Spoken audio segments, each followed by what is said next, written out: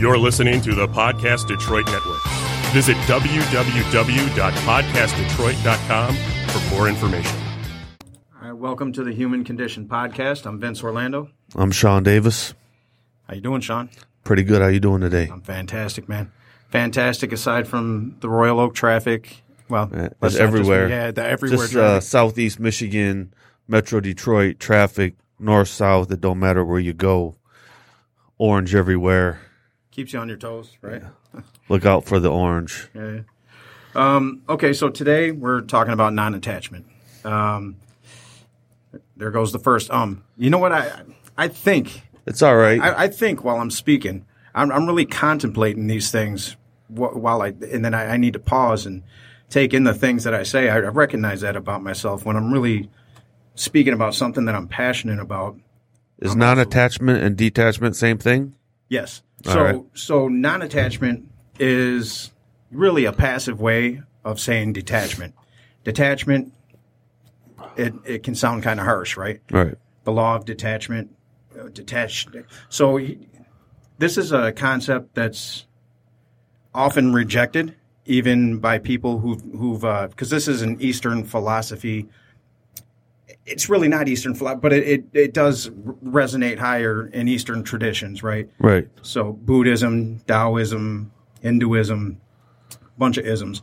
But then when you look at somebody like Jesus Christ and what he was saying when he said, turn the other cheek. Non-attachment. Non-attachment. That's really what the parable's about. He's got smacked in the face. Yeah. Turn to the other cheek. Turn the other cheek. So it really is detachment. And why is it detachment? It's detachment because, well, really the dichotomy of being a human being. If you're a spiritual being having a human experience, we talked about duality a long time ago, which I believe we are. Even if you are from the materialist worldview, the first law of thermodynamics, energy can neither be created nor destroyed. So there's some permanence to us beyond these bodies. So even in that regard, permanence in an impermanent life. In an impermanent life. So what energy can do is change forms. But it exists to infinity. First law of thermodynamics. First law. Not the second, not the third. So when you're born, there's something called attachment theory. Attachment theory revolves around how infants attach to their caregivers. Now, when I read the theory, I look at it more as how do they connect? That's how I see it, is how do they connect? Is the connection meaningful? Even if it's perceived as not meaningful, it's still meaningful because it sets up who you are for the rest of your life. So from the time you're born, your attunement is based on the response that you get from whoever acts as your primary caregivers. And there's predominantly three ways that you become attached when you're an infant. There's secure, and that's where the parents are extremely responsive to the child's need, or the caregivers are extremely responsive to the child's need. There's a connection there to where they can read each other's facial expressions. They respond accordingly. The frequency is intact. Then there's beyond secure. There's avoidant attachment, and then there's anxious attachment. The child who suffers from the anxious attachment, they're prone to fits, or when they become adults, they will make noise to have somebody tune into their needs. So that's the way they go about it. Avoidant is the person, and I think I centered a lot in the avoidant category because I was the type of person who would say, look, I was beat as a kid. Look who I turned out. I would really dismiss the pain that I had gone through. But regardless, attachment, nonetheless. So you attach to that, and then there's disorganized attachment, and that's where people with PTSD, 90% of them fall into the category of disorganized attachment, where the parent or the caregiver is both a source of security and fear. And you're disorganized, and there's really no one way to act, and you're pretty much led by your emotions. Now, that's in the spiritual traditions, that is what we're detaching from. So when you come into this earth, you can't function for yourself. You need to attach to whatever source of life you have around you. You need that. And in these attachments that are formed at a very young age, you learn to latch on. It's a survival mechanism as a human being. You carry that into later life, even in secure attachment. A secure attachment allows you to cope in a way to where now we're getting into the Eastern philosophy meaning of the word detachment. You're not stuck in your thoughts, in your beliefs of what you think the world should be. You're not stuck there. You're able to navigate through life and whatever it throws at you in a more grounded fashion. How can you practice non-attachment without present time awareness? You can't. So there's no way of me practicing non-attachment when I'm younger. No, you're going to be attached. Right. And that, again, that's why it's detached. It truly is detachment, but a more passive way of saying, a more non-threatening way of laying the concept out there is non-attachment, right? It just sounds non-attachment. I'm not going to be attached. But it truly is detachment from what it is to exist in the human condition. Now, this is en route to Christ consciousness, right? To that, a lot of people don't aspire to that, don't care. But for those of us who do, and they will say in the Buddhist traditions that the root of all human suffering is attachment. Right. I mean, well, excuse me. For instance, all those that are attached to material items, their house, their car, their money, their 401k, diamond rings, jewelry, cell phones, whatever. Those attachments have meaning to their ego. Right. You know, my ego will be attached to those things, and I'm usually talking about lower vibrational frequency human beings. It is lower vibration. You know, if I'm attached to those things, the material world, anything that can be taken from me, you know, and then something gets taken and then all hell breaks loose because my ego's completely in panic and shock. And, you know, now I need to go acquire more because there's an attachment to my ego that feels better when I'm accumulating more stuff. Mm-hmm. It was easy for me to detach from the material world. Now, do I know how much money is in my checking account? I do. Do I check it every day? No. I kind of have a ledger. Things kind of, you know, am I attached to it? No. Am I in present time awareness? Not all the time, but I try to be. If I'm focusing in the future, if I'm looking at my relationships, these attachments are always going to be in the play, like your boss, your business partner. Mm-hmm. There's attachment to your company. There's got to be some. Well, you know, and that's the thing, because aside from what we might perceive as ego-driven desire, so these material things, the watches, the cars, the things that we can acquire materially, attachment goes far deeper than that. And it's really attachment to ego as the absolute truth. Really, all the concept of detachment or non-attachment, however you want to word it, all that is, and this is to me a more beautiful way of expressing this, is the embracing of impermanence. So all I'm doing when I say I detach from these ideas that I should have this job, that my company should, what makes me think? So I set a goal for my company, right? I want X amount of dollars by the 5th year in business. We're on track to do that. Now, me 5 years ago, prior to where I am in my PTSD therapy and all that, me 5 years ago, I'm attached to that goal in a very unhealthy way. So when I don't achieve that goal, if that winds up being the case, it rocks me to my core, and in a way that I go into a state of fight or flight, and I probably wind up in the abyss because in my head, I think that because I set the goal, I should achieve that. you're attached to that goal. What happens if the IRS comes in and shuts you down in 2 days? Still affects me if I'm Right. attached to it. Devastates me because I'm a shitty person. Or is it that you're attached to the means of the security it provides for you? No. Because if it's just the means of security, I can deal with the lumps as they come. So you really can't be attached to outcome in any way, shape, or form. It's good to have a goal, and I think it was Galen McDowell. He said we did this workshop with him, and he said, and I don't know where he got it from, but all a goal is a unit of measurement, and that's how you have to take it. So when I have this goal, I can look at the goal and I can see where I am in present time and say, okay, I can measure whether or not I'm on the right track to accomplish this thing.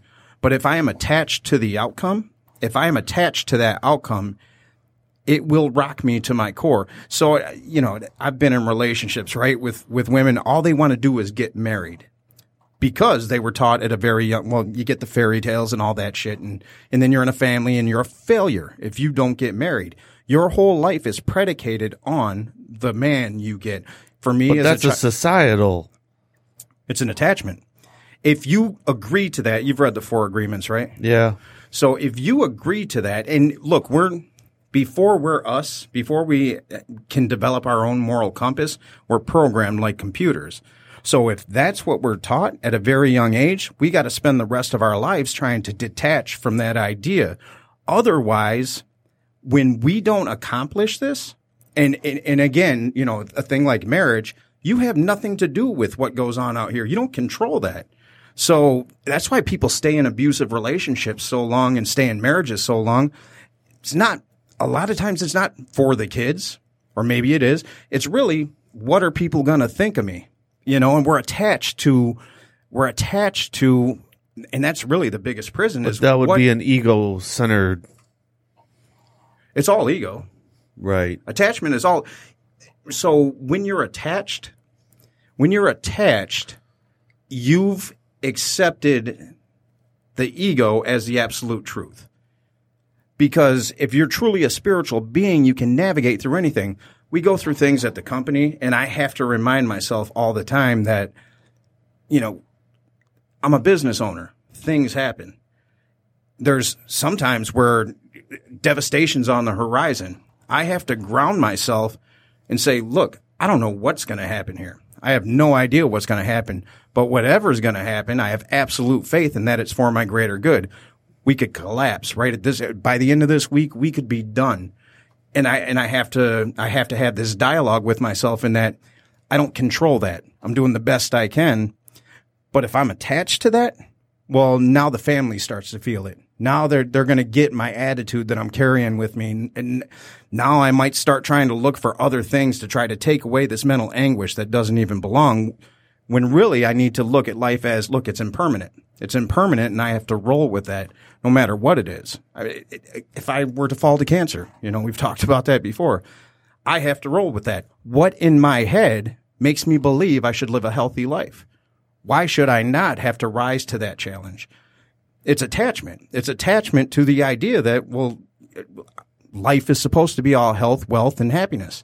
It's not. It's everything. It's all encompassing. And when you embrace impermanence, you're able to detach from the way you think things should be. And the first step is getting out of the ideas of other people. You know what I mean? What they think of you. That prison, man, that's a hard prison to live in. I find present time awareness to be the fundamental for non-attachment. Absolutely. If I'm thinking about the future, or my expectations of the future, or even my expectations of today, or my expectations of other people's behavior or outcomes, those are all attachments. Yeah. Expectation or happiness equals what is it? Happiness equals something minus expectations. I love it. Whatever it is. I got to look that up. No, I'm not perfect in this, to tell you the truth. I'm real far from my practice in a lot of this stuff. I still have expectations, not as much as I used to. I usually don't have them placed on anyone's behavior. That's important.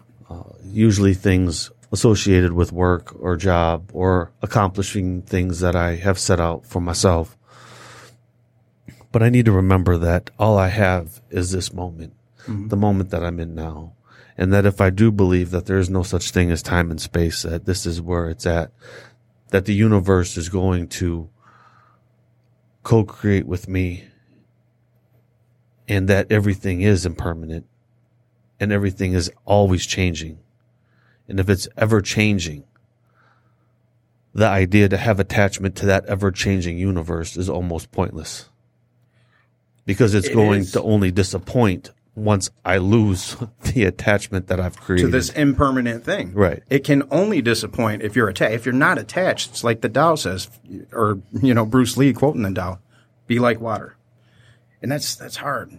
That's hard when you're taught to strive for these things and be this person, and you look like this, so do this, or you speak like this, so do this. You get these expectations pounded into you by your parents who are doing the best they could, right? But then you carry that, and then your whole life is predicated on these expectations that were never even yours. That's what Memoirs of an American Wannabe is about. It's about, I went out, I chased acting, and it was fun. I went to school for finance and international business. I'm glad I did, but it had nothing to do, like I was into physics and astronomy, and I remember at career day, my counselor, she said, what do you want to do? I said, I want to do something in astronomy or physics, something like that. I really had this thing. I wanted to go to the moon, right? And she looks at me and she says, well, how are you going to make money doing that? From a poor neighborhood. And she's really doing the best. You're a good talker. You could be an attorney, but that's going to take 8 years at least, blah, blah, blah. She's like, you could go straight to New York and be a stockbroker. Light bulb goes off. Go to school for finance and international business. It wasn't my dream. That was manufactured for me. And then Hollywood seemed like a good way out of being poor. It really wasn't about the art because I didn't know anything about it. I did one play and said, yeah, I'm going to do this thing. And I went out there and eventually I wound up falling in love with the art. It was an inadvertent consequence. But that was manufactured too. All of it so that nobody could make fun of me for being poor ever again. But you see, what you're saying is that you were attached to things that were manufactured. Absolutely. They weren't even your own. Right. You were attached to other people's ideas. That you thought would serve you. And they became mine for the time being. And it became your reality. And then when I didn't achieve these things that weren't even mine, devastated. And I'm a severe case of PTSD. So my devastation is like, this is life or this little gig you didn't get. That's life or death. You might as well die now. So I didn't reach my goals that were manufactured for someone else. So the goals I set in a manufactured reality that I attached to, I didn't reach, and now I'm devastated. Now my life is shit. I'm a shitty person. Do you know how fucked up that sounds? Yeah. That's the paradox. I've done it too. Yeah. I've done it too. But it just, and I think that's a lot of us out there. It's everyone. I won't say everyone, but there's a lot of people who are going to school and getting educated and taking careers and living lives that they're living someone else's advice. Yeah. Because that may not be the truth of their inner spirit. And that's perfect too, right? That to overcome that, it just makes you stronger. The sad part, and I don't know if it's sad, maybe that's just what this universe is, and even if you are a materialist, energy is neither created nor destroyed, so your consciousness goes someplace else. But if you're a spiritualist, well, maybe you're reincarnated, maybe, this is just the journey. The dimension of broken dreams. Right. and that's a kind of a hell, right? It is. That's what they say. Yeah, it's a kind of a hell. It's crazy. It's crazy, but it's not. It's not. We're born, we have to attach for survival.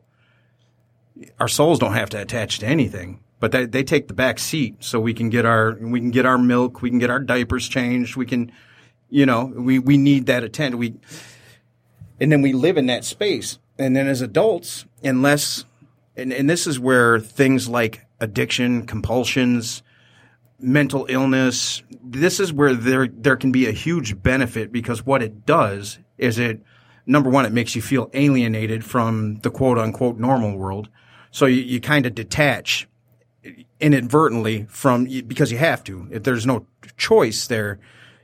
And then you kind of have to spend some time with yourself, learning about you, because you were forced in that position. If I weren't forced into the position to have to contemplate my self, whatever my self is, if I wasn't forced into that, I'd never done it.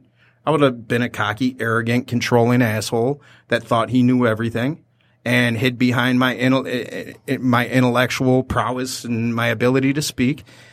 And I would have died an asshole. And then I probably would have been 80-some years old on my deathbed wondering, where did it all go? And that's fairly common. That demise is fairly common. And detachment from these ideas doesn't mean you don't love things. I love the hell out of my kids. There's things that I hold very dear. We were talking about that. How do you practice non-attachment with children? So Khalil Gibran, are you familiar with him? He's a poet. Not so much. I can't remember from what century, but I told you I wasn't a reader. But he did this poem called On Children, and he speaks of God or spirit or the divine as the archer. And the archer's job is to hold the arrow steady so that it hits the target. You as a parent, the child is the arrow, or me as the arrow, the divine as the archer. Once you let that arrow has to go. You can't follow the arrow. You can't grab on. Some parents don't want to let that arrow go. And that arrow can never hit the target. So that's how, it's not that I love my kids dearly. The worst pain I can contemplate is if something devastating were to happen to them. But at a certain point, if I truly believe in the spiritual principles that I speak about, and that I have to work daily to implement a second nature into my life, if I truly believe this, I have to let them go. I have to let them be their own people. And I have to allow for the fact that as much as I'm impermanent, so are they. It doesn't mean I'm not going to grieve if something bad happened. You know, my son, he had this thing go on with his stomach. I didn't know if his appendix burst. I'm going to his school. He's doubled over. It was devastating to me. I'd never had anybody that close to me in that kind of pain and me not be able to do anything. So I'm sitting, and it turned out being nothing. He was okay. I don't know if it was gas or they thought maybe early onset appendicitis. He's fine. But he's wailing in the hospital, wailing. And it was so painful. Now me, a few years ago, I'm starting fights with the doctor, the nurse. What the fuck? You know what I mean? Yeah. That's what I'm doing. But I sat there and I kept grounding myself, and I said, if he sees you act up and life is impermanent, he's going to be okay. He's going to be okay. So I'm saying these little mantras to myself. But inside, I'm devastated, and I'm combating the fact that I'm attached to the belief that my kid should be healthy. Well, no, that's not how life works. Or were you attached to the outcome that he might not be healthy? That's fear. Right. You're attached to the fear that. Yeah. So it was one or the other. The person that would have got up and started a fight, because that was the gut instinct, is what the fuck are you doing? My son, you know what I mean? That was the egoic instinct. Don't you know who I am? Yeah, that was the egoic instinct. Go out there and somebody get in here right now. And you know what I mean? Yeah. So if I were attached, that's what it would have been. And it would have been both things. There's fear. So I'm attached to the fear that I could lose my son. That's the kind of thing that's going on in my head. I don't know what's happening.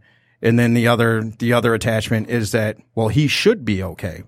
I think it's always two-pronged. But what about the thought, where's God in all that? Well, that's where absolute faith comes in. So when you embrace impermanence, you have to have absolute faith. So And this is, it's hard to say, but these are the things I contemplate because I'm not interested in soulless pursuits anymore. Anything that doesn't take me to a higher level of consciousness, it does not interest me. I would like to embody Christ consciousness before I leave this planet. I would love to do that. That's the goal. So I have to think about, okay, if I were to lose my kid, it's hard. And I don't want to keep saying, I don't want to manifest some bad shit, but life is impermanent. Right. And it means something, and you don't always get the meaning, and that doesn't mean that meaning, what the events that transpire, doesn't mean that they don't rock you to your core, but in that rocking you to your core, your response to that is what determines your frequency. So I prepare myself, and I don't know that I'll be prepared because I can't think of anything else that'll rattle me. PTSD will kick in. I don't think you're ever really prepared for that one. And I don't want to too much because, like I said, I don't want to manifest some bullshit. It's the journey. It is the journey, and I have to understand that I'm here for a purpose. I'm in spiritual alignment. If I practice non-attachment, and I live my purpose along with my journey, and I'm trying to enjoy the journey as best I can, and all that God has to offer. And the faith that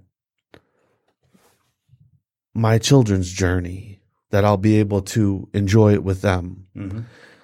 For the time that we have. Right, for the time that we have. Mm-hmm. Because the principle is there's no such thing as time and space.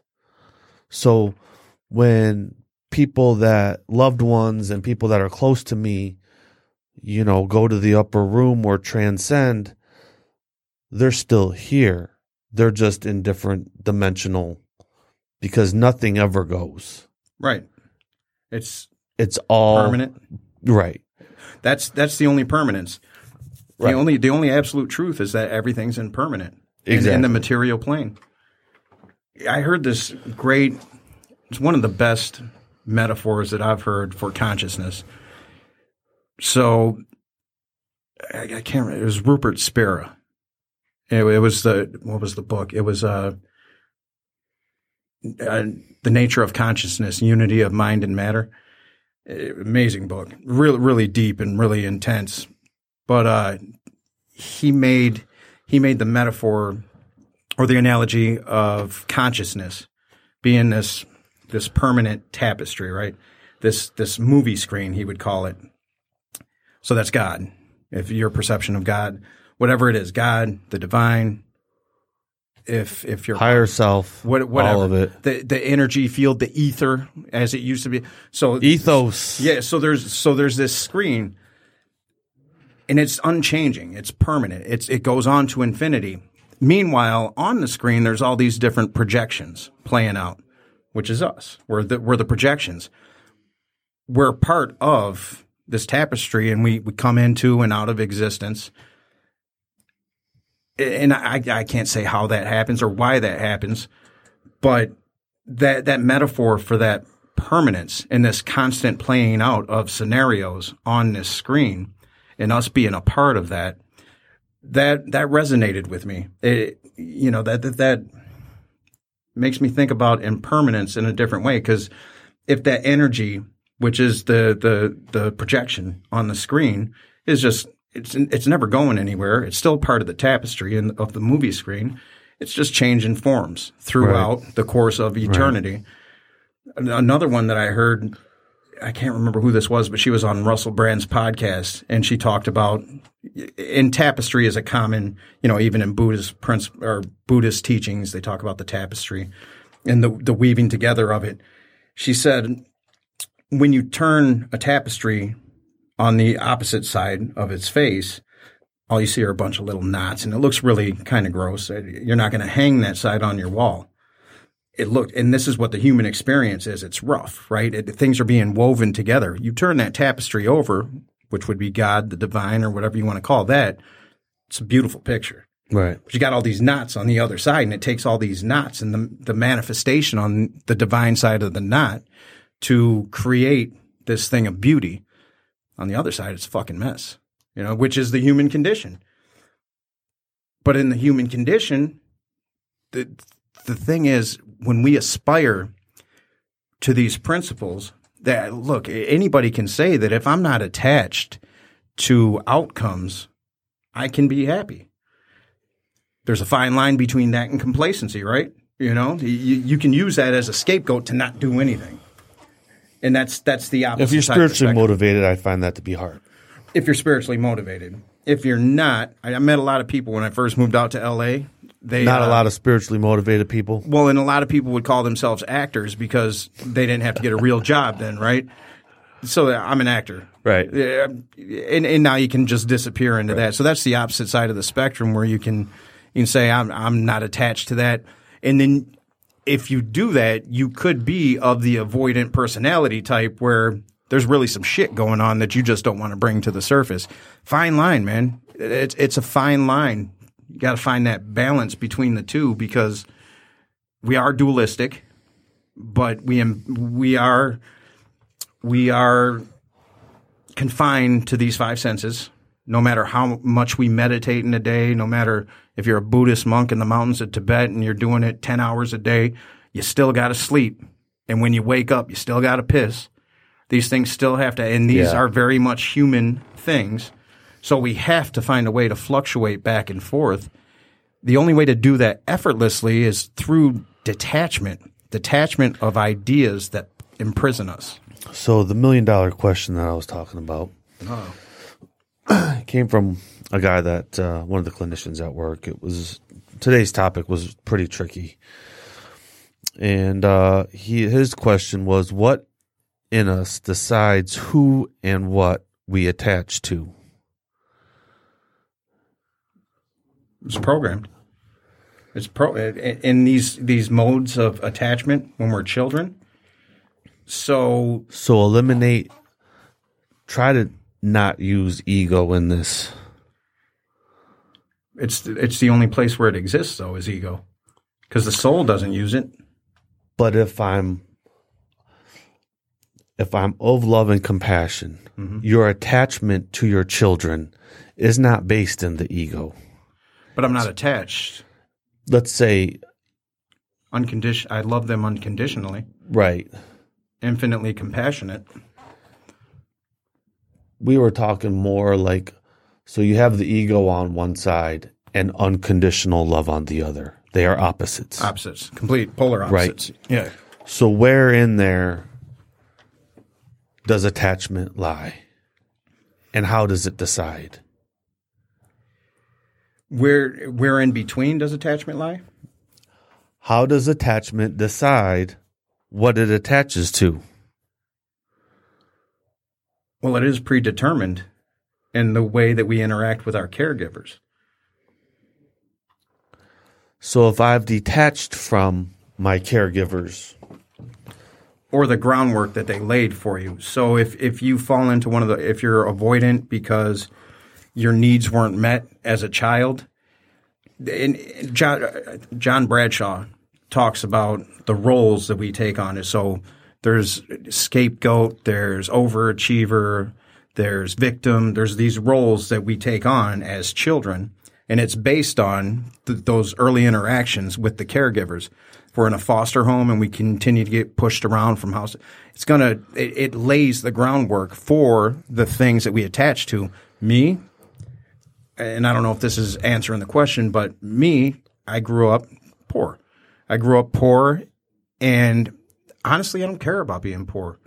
I didn't care about being poor until somebody made fun of me for being poor. Then I realized I was poor when I was a kid. Then all of a sudden I had to fix that because the pain of that ridicule, and again, this is a kid with severe PTSD, the pain of that ridicule was, I just want to die because I'm wearing floods, so kill me. It was that bad. It was that dark. That's what led me to my attachments to power, to Hollywood, to people, places, and things. I had to make myself feel good on the exterior because I didn't know what a soul was. I wasn't in touch. As soon as I started to feel this devastation because the outside world ridiculed me, I had to make the outside world love me. And that's where my attachments came from. So let's say I've detached from expectations, people, outcomes. Let's say I live in present time awareness and non-attachment. Mm-hmm. And I live a purpose-driven life. And I'm attached to my purpose. You know, there's a lot of light workers and healers that are here on the planet living out their purpose. They came here for a purpose and they're living out their purpose and they're attached to their purpose. My friend was saying was, because when we were talking about the unconditional love on one side and the ego on the other, he was saying, because he was joking, isn't it the human condition to have attachments to those things that we love unconditionally? See, that's where semantics can come, because now connection and attachment are different. I'm connected with my children into infinity. When this life ends, that connection will go and it will probably continue through quantum entanglement into the ether. You know what I mean? Yeah. So, but that it's going to be a different thing then. It's going to, because I think as a soul, that connection the true connection will never end. So even though their souls went to the other side of the universe or the infinite ether or whatever you want to call it, even though they're there, the connection is undying. And I think as a soul, you know that. So as a human being, trying to attune yourself to this infiniteness, this oneness, I know that I'll never not be connected. Now, connected's different than attachment. If I were to attach, now when a parent attaches himself to their kids, and a lot of times that's unhealthy. When you're attached to your children, a lot of times it's a codependent thing, and you need them to fill a void inside you, make you feel better about yourself. He was talking like, I want the best for my daughter. Absolutely. And I relate to that. That's an attachment. That's not, though. You can want the best. See, okay, so if you're attached to wanting the best, it's a tricky question. It's a tricky question, no doubt. It is, and it's a good conversation. So I want the best for my kids. They might not do the best. You might get picked on in school. The old me, the attached me, I'm going to go to the school and I might catch a case for beating up a kid. You know what I mean? Not really, but that's the kind of shit that would go on in my head because I'm attached to the idea that, well, nobody should mess with my kids because I love them. No, this is life. I had to go through it. They have to go through it. I want the best for my child. Do I love my child any less if he winds up living in my basement till he's 50? I won't allow that to happen. But I'm just saying the unconditional love is the unconditional love. Now, if I'm attached to the idea that or maybe that's codependence. Both. Right. You know, and it would be. Yeah. It would be. 50 is a little, 23 maybe, 24. Yeah. No, you got to go. Yeah, you got to get a job sometime. And I'm breeding them for that, right? Right. I want you guys to go experience life. I'm going to tell you my experience, and I'm going to be real honest about it. I'm writing a book about it. You can read. You know, I'm not pulling any punches here because I'm trying to prepare you for the time where you're not with me. I want the best for my child. I can't be attached to what my vision of the best for them is because maybe the best for my son is to go to prison and learn that, and then whatever it is. Right. I don't know what that is. So attachment is I have a preconceived notion of what the best for my child is. I don't know what that is. Or are you trusting the universe in the non-attachment theory that the universe knows what's best for my children? The universe knows what's best. I'm here to support. I'm here to pull this arrow and guide them in the best way I know how. Right. And and if I'm relying on my ego to tell me what the best way is, well, I've already fucked up. You know what I mean? I've already so my ego has all these outcomes that I would love for my children, but that's not what it is. So I just have to shower them with unconditional love. So attachment is different. It's different because it's based on preconceived notions, and I still have them. As much as I believe in practicing detachment, it's still there. It's still there, and I still got to combat it. But that's the human condition, is that we're ingrained with these go-to mechanisms. And then when we start to understand what oneness and spirituality and all of this is, we have to No work. doubt. I mean, non-attachment, a lot of the Eastern philosophy and Buddhist principles are all, if you truly do work them and practice them, it is going to completely and utterly rewire your programming that you've been programmed here in America. Mm-hmm. It will literally rip out all the cords and make you have to do some sort of reconnection. Mm-hmm. It's like people who are attached to their religion, who don't have any open-mindedness about anything else. It's always bad. If I'm not open to receiving other spiritual principles other than the ones I was taught with, tunnel vision. Tunnel vision is one of the ego's best friends. That's the epitome of attachment. Now I start talking mine is better than yours. Now I'm start talking selective. You're not like me. You're not in. Now I'm ego driven. Yeah.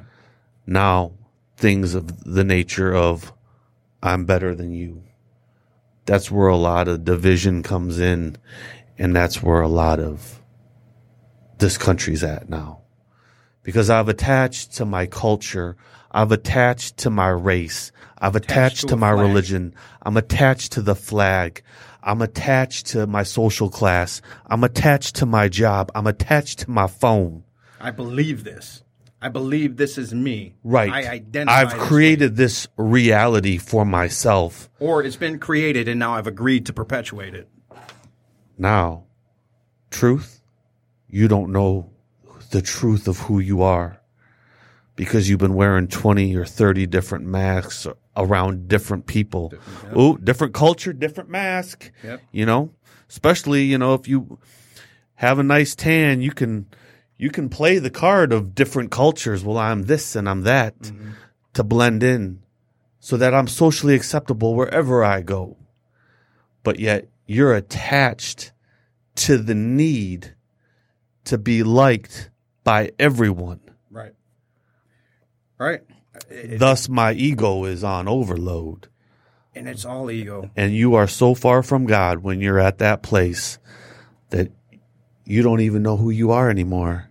You know what's funny is even in religion, they'll, and you can tell in a lot of organized religions, it's man-made, right? The concepts are man-made. So getting to the pearly gates and seeing your family again. Right. Look, there's going to come a point. I got to see the man with the great beard. You don't need to. You know, no matter what it is that when we leave this body, no matter what happens after that, you don't care about those things anymore because you are one. You're infinitely connected. And if you're infinitely connected, there is no death. You're going to bring your fork? I'll bring my fork. Yeah. I was there. I didn't want to. I was in a weird mood, but I thought that service was great. Yeah. Yeah, it was. Talk about non-attachment. Yeah. You know, that was the 23rd Psalm. Yeah. It was perfect system of how I walk through the valley. How I walk through the valley, and I'm not attached to anything. All I know is that I'm one with my Creator. It's all going to be good. These things happen. Life happens. It's part of the journey. And the best is saved for last. So I better bring a fork because that's where dessert. Yep, that's where the dessert's at.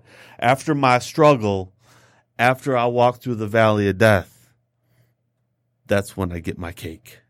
You think about it for a person like Jesus Christ, who, and I love Wayne Dyer's studies and Wisdom of the Ages, where he took, I think it was 60 of the greatest speakers, teachers, spiritual leaders of all time, people like Christ and Gandhi and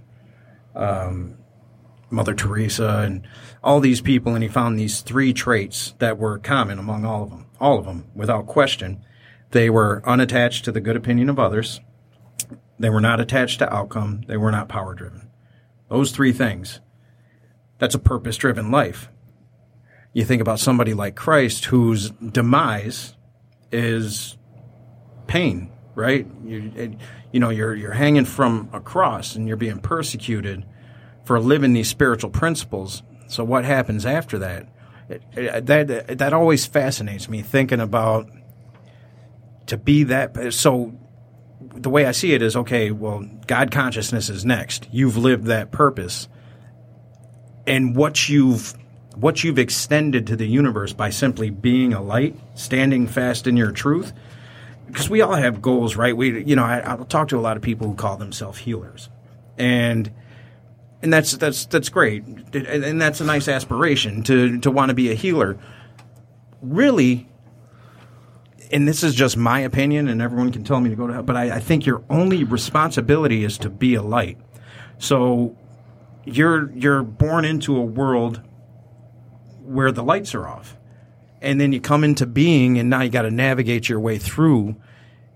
And for me, it's like Christ, be a light. I don't always know what the light is. I don't always know where it is. There's still a shroud of shit that hits me, not as much as it used to, but there's still things that I have to navigate through, darkness. And sometimes I'm not going to see it. But you see a person like Christ who, and Christ was raised by the Ancient Essenes, and from birth, and I think this is with any human child, if you nurture them in an environment that says, you're this, these are the spiritual principles, and you keep them away from the outside, interference from the outside world, well, I think anybody can walk on water. And that's what Christ taught, is that, no, you can do this, you can do greater. That's not attachment. That's not attachment, because all these things that are going on around us, it's easy to attach to them because you're in a place where attachment is supported. Well, the business is attachment.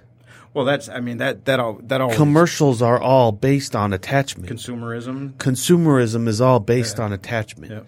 If I'm bombarded by that 24/7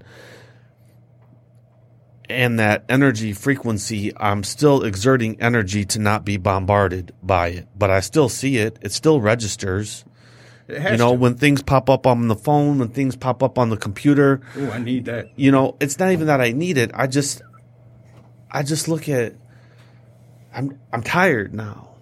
Like, how much more shit do you got to bring?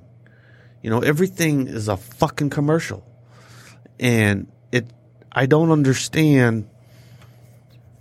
It's just so overpowering now. It's just everywhere you go, there's a commercial. Is that happening to you or for you? Because how do you stand fast in your truth against that? And what type of beauty can you instill into whatever your surrounding universe is by standing fast in your truth in opposition to the things that you know are dysfunctional? So in this dysfunction,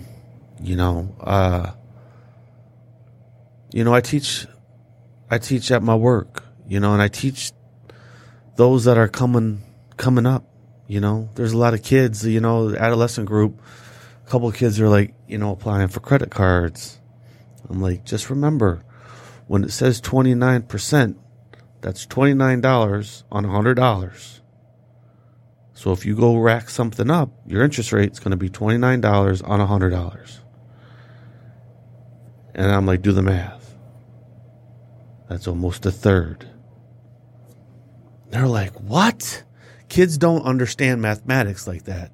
Like money stuff, like they're not registering that. Like my old man was like real precise about different stuff.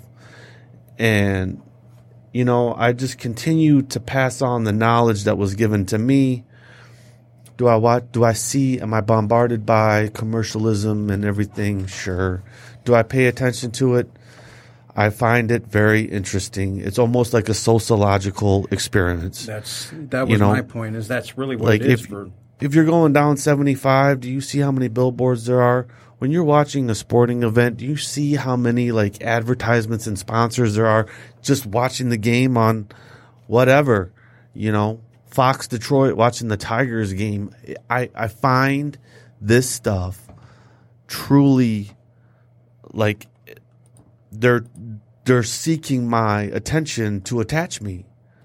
And I find it even more interesting. Well, and it's that psychologically, this is a thing, attachment theory. It's a genuine thing. So when the powers that be are studying the psychology of how do you get people to consume, how do you get people to fall into line, well, you know.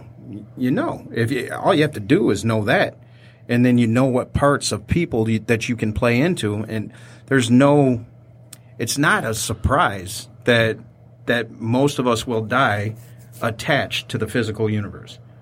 That we're going to die attached to the five senses. We're going to believe that they're the absolute truth. What's the alternative? Transcendence. So I transcend, but I'm still won't my physical being still here? So like the Buddhist who has to take a piss in the morning. It's still my physical body's still going to be here. So I got into a debate with a friend of mine, and she was saying there can be a healthy ego. Again, we delve into the realm of semantics. I don't think to be subordinate means healthy. So the only quote-unquote healthy ego that's possible is one that is subordinate to your higher self. It has to fall into line. It has to dissipate. It cannot be the prevailing force. If it is, you suffer. You suffer because the ego is the belief that the physical realm is the absolute truth, that nothing lies beyond the five senses. You remain confined. It's a prison. Now, I can't sit here and attest to the reality of God. I believe it, in my transcendent moments, I've felt the oneness. I've felt something that I can't really explain to somebody who hasn't felt that. And you feel connected every day, though, don't you?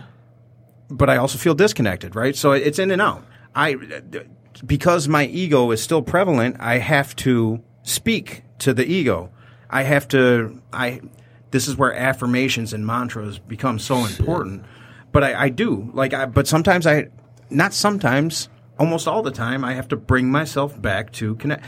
I'll step outside, and if I grab this, it means something. It'll ground me. If I go outside and I look at the stars, I'll feel this sense of connection. There's something about a breeze a summer breeze under the stars that takes me to a different place, that lets me know that this is just this.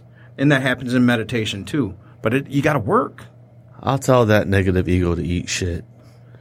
Especially when it chimes in that you're not good enough, where the judgment comes in. Man. It's got to have some sort. You have to retaliate against it. So the ego believes everything that, for me, and I still remember this. My dad saying, "You're a piece of shit. You ain't ever going to be 5." The fuck? You know what I mean? What does that even mean? But it stays. Oh, yeah. It stays in the subconscious. This is back in the amygdala. You know what I mean? This is that a trauma? Amygdala? Well, no. What you remembered? Yeah, because inadequacy is a big thing. Yeah. And it's a big thing. Now, not consciously. Consciously, I know that this is bullshit, that I've risen above circumstances that should have had me in a much different place. Prison, dead. Definitely not where I am in life. Definitely not sitting here speaking these principles with you. Stereotypically, I don't belong here. So consciously, I can step outside of myself when I have all my wits about me and say, and I know you can too, and say, it's pretty fucking good, man. And go ahead and give yourself a pat on the, not an egoic pat on the back, but yeah, you deserve a little something for that. Yeah.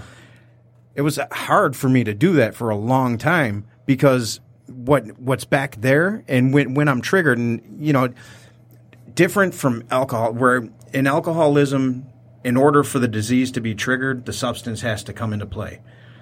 Or mental. In PTSD, it's sensory. Yeah. I don't control it. Like in Vegas, all the lights and all the shit that took me to this feeling of deep inadequacy to where I just got to get the fuck out of here. Right. I couldn't control that. I could live in a bubble, but it's funny. I walk into my house and just the feeling of being alone on the weeks I don't have my kids, it triggers something. I know it's bullshit. It's not in real life. I have to go through the CPT therapy where I'm like, okay, so why do you feel, what's that connected to? Because that has nothing to do with life right now. Right. What triggered it. So it's constant work.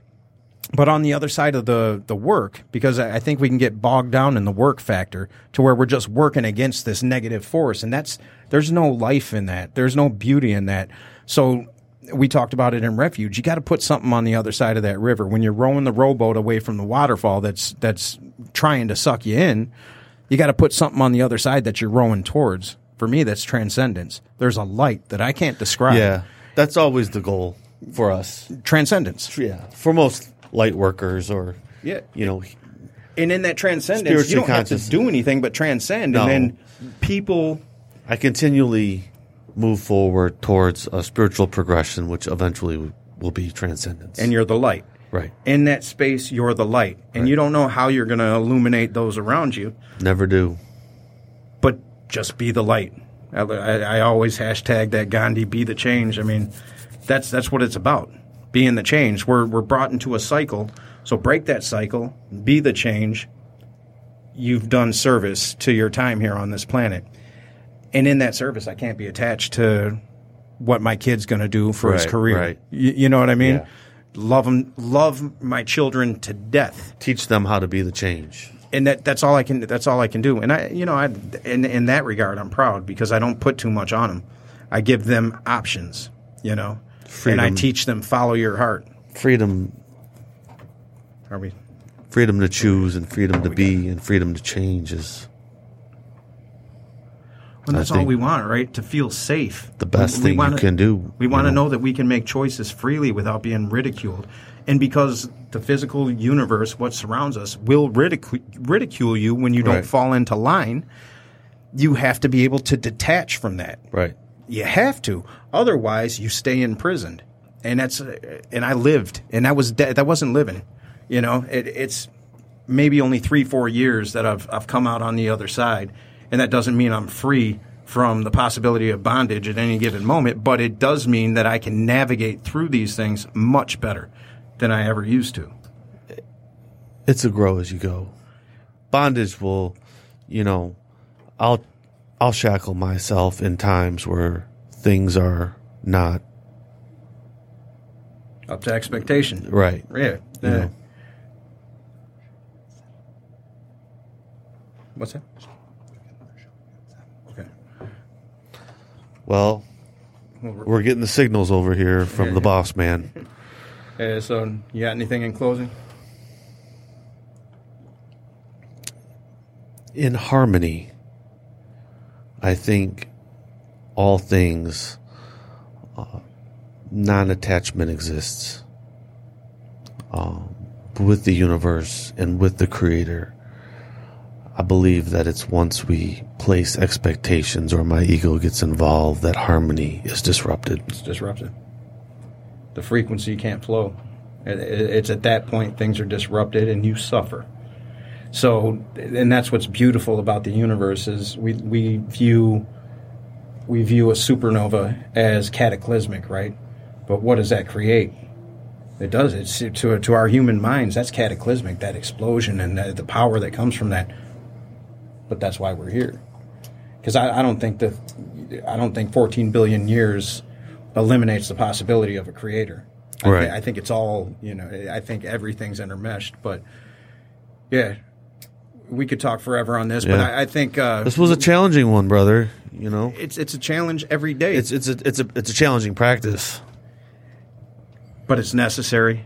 It is. And I fully believe this is one of the principles that changed my life, that and being grateful for your pain. But you can't be grateful for your pain unless you're unattached to the idea that you shouldn't be in pain. It's life. It comes. It happens. So, yeah, we gotta wrap it up, guys. But thank you, everybody, for the continued comments, the ideas. Next week, we're going to drop a bomb, and we're going to talk about God, existence, non-existence, what that concept is. We're going to unpack that for you, and we'll see where it goes from there. But thank you for tuning in for those who did, and those who do. We'll see you in a couple weeks. See you next time.